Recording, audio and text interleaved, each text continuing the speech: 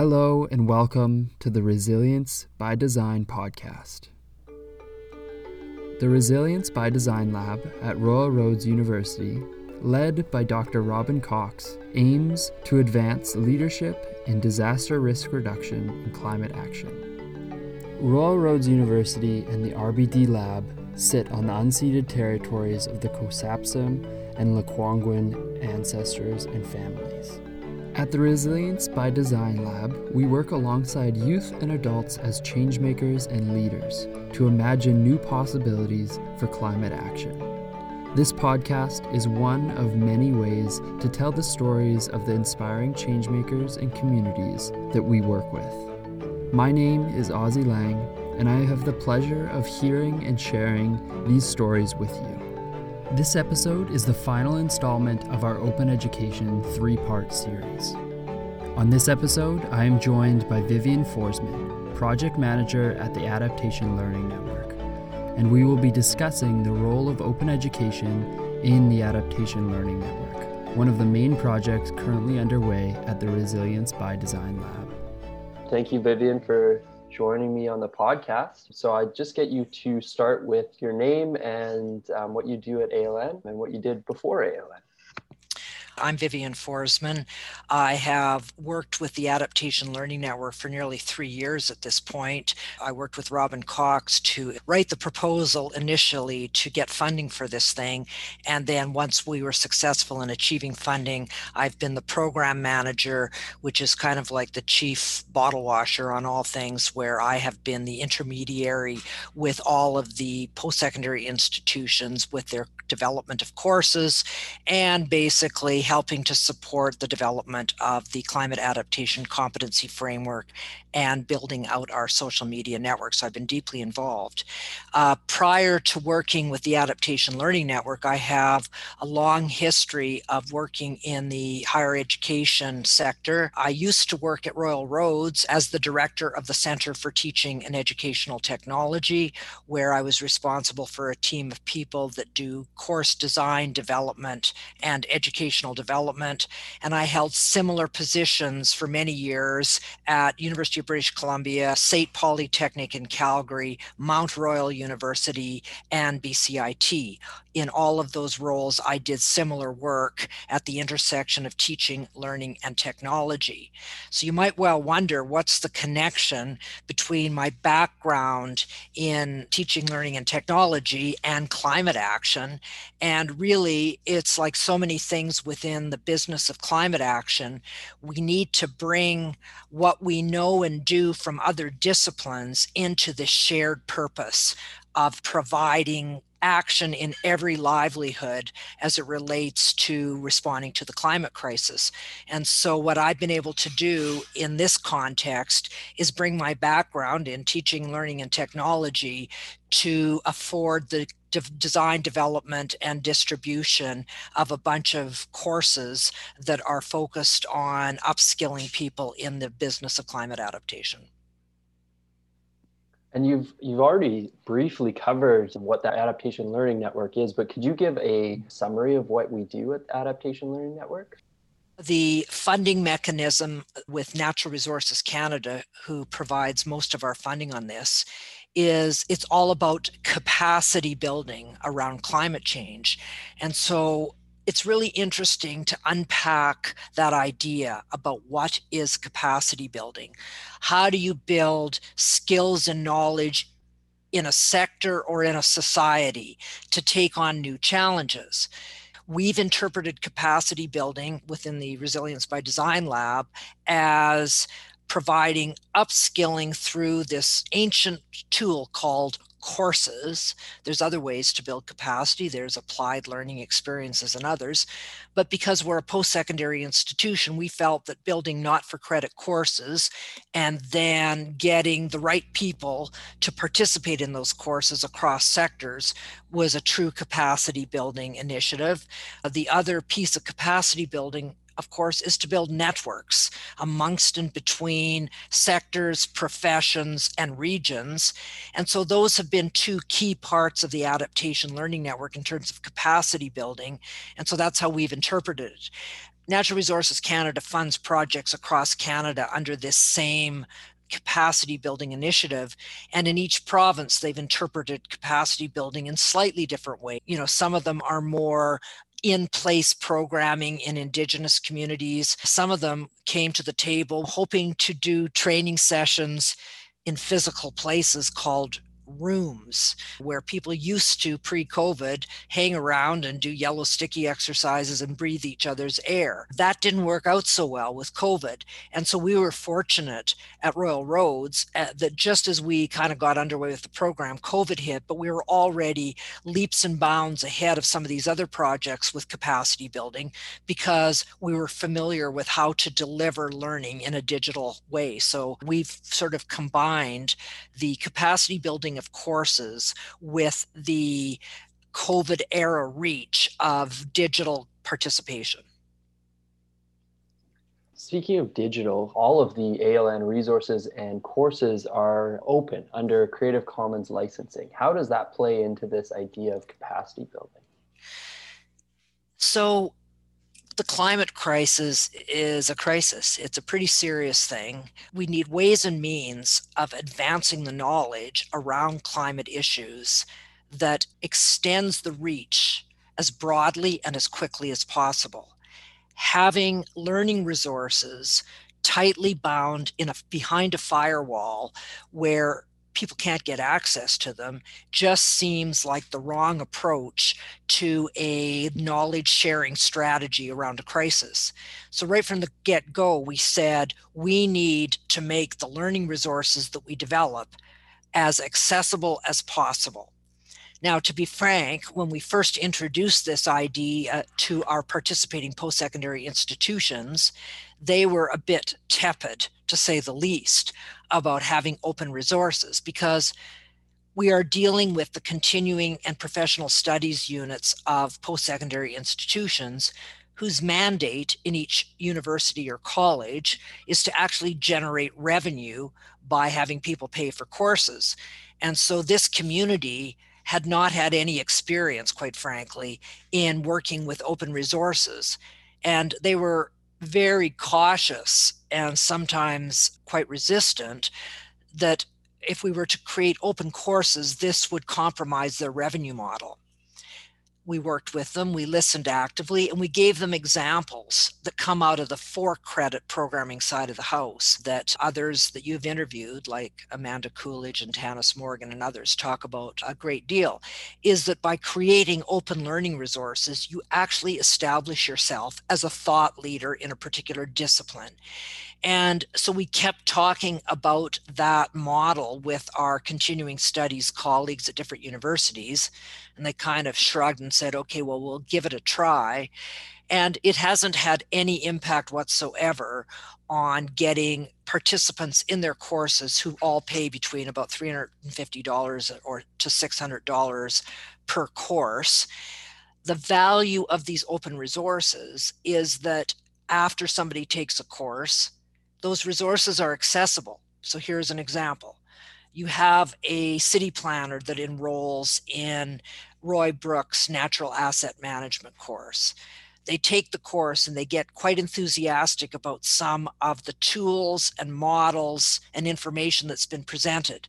They go back to their municipality and they say to their colleagues, hey, I just took this course and there's this really interesting checklist that I think we should integrate into our practice here in our municipality. They can access it by just going to OER Commons or some of the other repositories where we're keeping this. So it allows immediate sharing of the resources that are embedded within those courses. There are many other examples of how we see those resources being utilized outside the course. Quite honestly, people enroll in a course because they value social learning. I've often said, first there was the book, which is a personal engagement with knowledge. And it's not really a social engagement unless you join a book club and you discuss the book in a social context.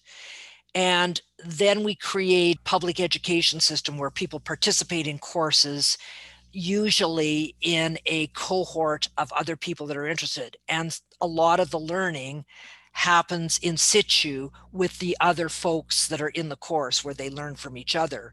And the same thing applies in this scenario, that we bring people from different professions, different disciplines, different geographies together in a social learning instance, in a course where they learn a lot from each other, but you can still access those tools and resources and videos independent. And it's like a book. It's still useful, but it may not be quite as useful as if you were having discussions within a cohort and hearing other people's interpretations. So we felt that open courses were critical to advance knowledge around climate adaptation as broadly as possible. And we felt that by putting these courses up into open repositories with a Creative Commons license, it would advance the work we're doing and put us in a position of thought leadership around various topics. And our deepest desire is that people use these courses, they modify them, they reuse them, and it becomes a sprinkling of new knowledge wherever it's needed to advance our roles and responsibilities related to climate change adaptation. Who are you seeing coming to these courses when they're enrolling? What professionals are coming to be part of these courses, and how does that change the way that these courses are being run? Our mandate with these courses is to upskill working professionals, specifically working professionals that are participating in a professional association like an engineering community, city planners and such. And we focused on people that are associated with a professional association that are basically at the front line of dealing with climate change adaptation. So once again, engineers build infrastructure that is supposed to last 100 years or so. Obviously, engineers need to understand their role in a changing environment, because how you used to build a bridge in 1945 is different than how you would design and build a bridge in the year 2021, anticipating floods and other physical infrastructure impacts that are brought to bear from climate impacts.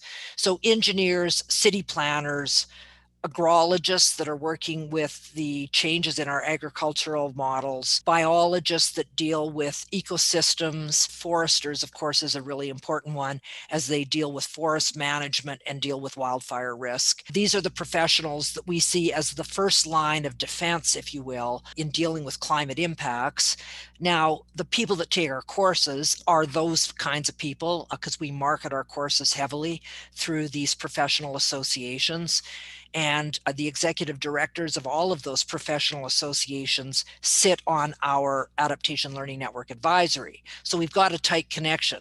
But in fact, many other people show up in these courses as well, because climate adaptation ends up being a significant responsibility of municipal governments, because they're the ones that have to build up bigger storm sewers to manage flood surges. They're the ones that have to deal with protecting coastlines from a rising sea level. Municipalities are the ones that have to plan their cities in ways where people can take cover from a heat wave like what we're having in British Columbia this week, where everything's going up to 42 degrees. People need places to go that have tree cover and air conditioning, quite frankly. I know it's a controversial topic because that it often involves the use of fossil fuels, but we do know from experiences over the last 20 years that elderly people that don't have access to air conditioning in their homes are at high risk of health issues and death during these heat surges. So city planners have to think about, with rising temperatures, where do people go?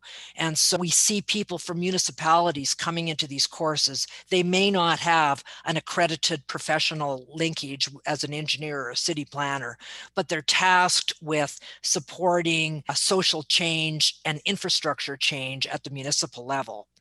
There's a real range of people, and that's what makes the courses quite rich, because you've got people from all manner of professions. Another one of our courses is project management for a changing climate. Project managers come from all kinds of backgrounds, and that kind of interdisciplinary thinking is back to what I talked about earlier. It creates a great social learning environment where people learn as much from their colleagues in a course as they do from the course material.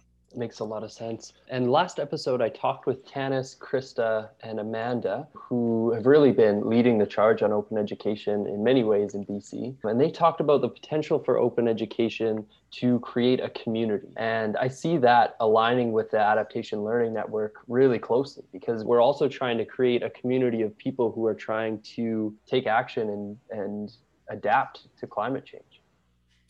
Absolutely. So here's an example of something we're working on right now within the Adaptation Learning Network. It's our third and final year of the project. And so, as in any publicly funded project, as you come near the end, you have to present a project evaluation report. We decided that our project evaluation report needs to be something that shares the real essence of the kind of work we've been doing, and not be a 200-page report that somebody puts on a shelf, but it doesn't really get distribution. So instead, what we're doing is taking bits and pieces of many of the videos that are in our courses, and we're mashing them up into a grand narrative that tells the story of what we've been doing in Adaptation Learning Network, but more important, what the story is about how different communities and professions need to build a trajectory of change within their communities and professions to address the climate crisis. There's many examples in the open education movement about building community. And the interesting thing about this is it takes off in directions that you would never even imagine. A couple of years ago, I had the great opportunity to attend the Creative Commons conference that was being held in Lisbon, Portugal. This was before COVID, obviously. And I had never been to a Creative Commons conference. And it was an absolutely exuberant community of people sharing amazing stories about what openness can do. And I'll just give you one example. I sat in a session that a group of people from the Netherlands were presenting about how they were digging through the archives of the Dutch government, and they were finding examples of all kinds of things from early Holocaust and the issue of the Nazis coming in and, of course, putting Jewish people into camps. But there were all kinds of artifacts that had been hidden in government archives that nobody had ever seen, like letters from people saying goodbye, basically. And all of that stuff now has been put up in a repository that is Creative Commons licensed, that have helped to connect people 50, 75 years after the war to try to reconnect with family, reconnect with their property when, beautiful paintings were taken away and all kinds of stuff. And who could imagine that example at the Creative Commons conference would create a community 75 years after World War II to actually connect people around their past, their present, and their future. Thousands of really fascinating stories that come out of these Creative Commons sharing of content that we don't have time to go into today, but I encourage anybody that's interested in this to go to the Creative Commons website, where they have many examples of this process of making knowledge open and how it creates new possibilities. That is a fantastic example. I know that throughout most of the interviews that I've done for the podcast, the experts have always been talking about how do we invite people into the climate movement, into climate adaptation. And I see this Creative Commons and this open education as that invitation in. The ALN network is really allowing all of our resources and pieces to go out into the world so that they're accessible by people around the world to then remix and use in a way that helps them to really take this on for themselves. Absolutely. And here's another example of what we are doing. We are posting our courses with rich media in the We Adapt platform. We Adapt is an organization run by the Stockholm Environment Institute. They're based in the United Kingdom. Their mandate is really to bring climate adaptation know-how generally to the world, but it's a little bit more focused on developing countries.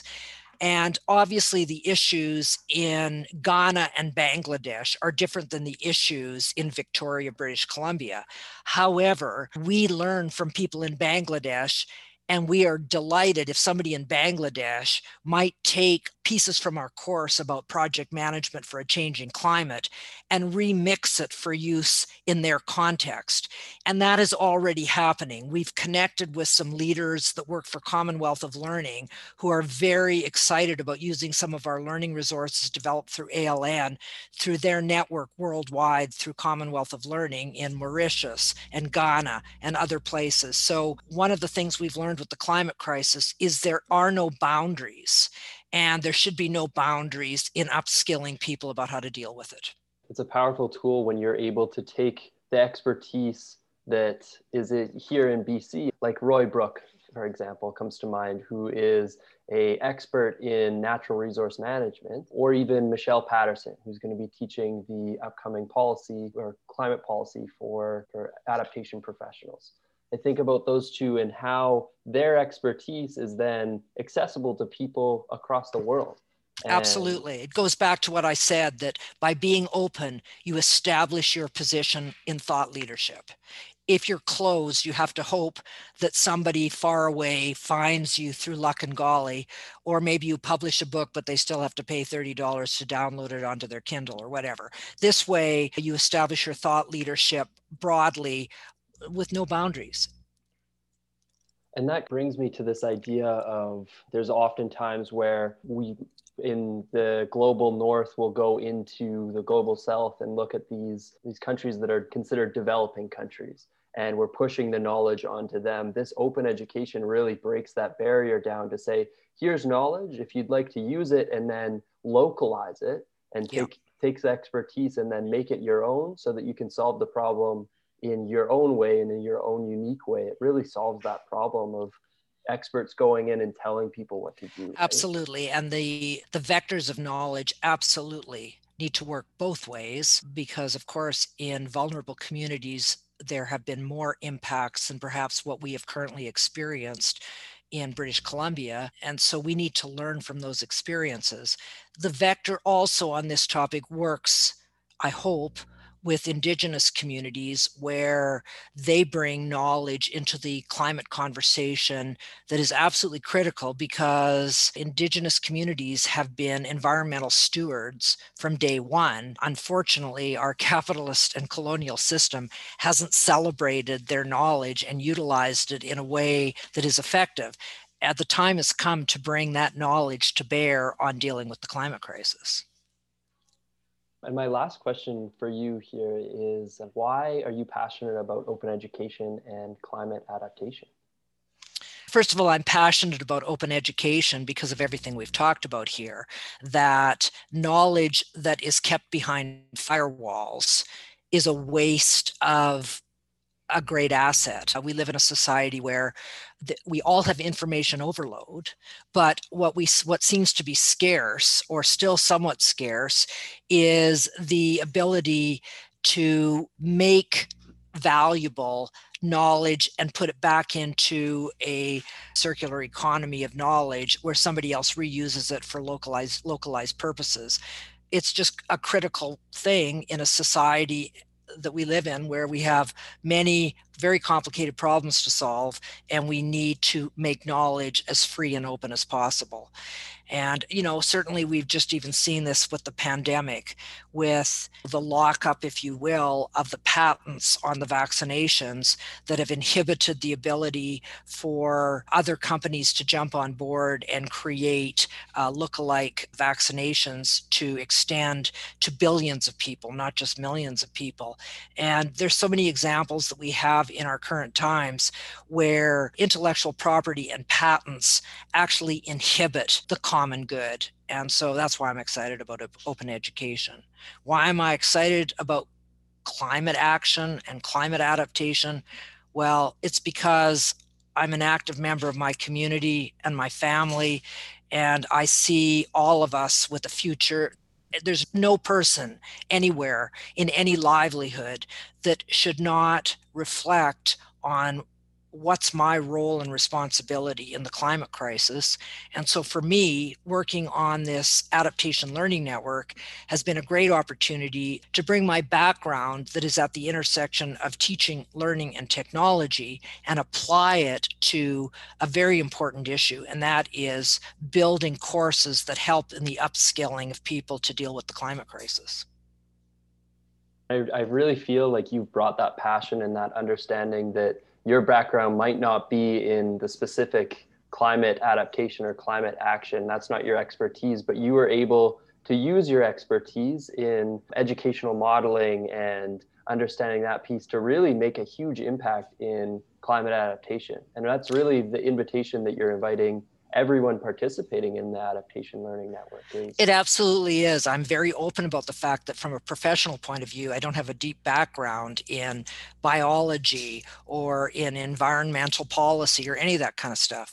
But I've been able to come into this space and hopefully move the dial just a little bit. But I will add that I have a picture sitting here on my mantelpiece circa 1990, where I'm with my daughters, Erica and Natalie, and we're at an Earth Day in Vancouver, and my 4-year-old and my 2-year-old are each carrying Save the Whales and Save Our Forest signs as we walk over the Burrard Street Bridge at Earth Day.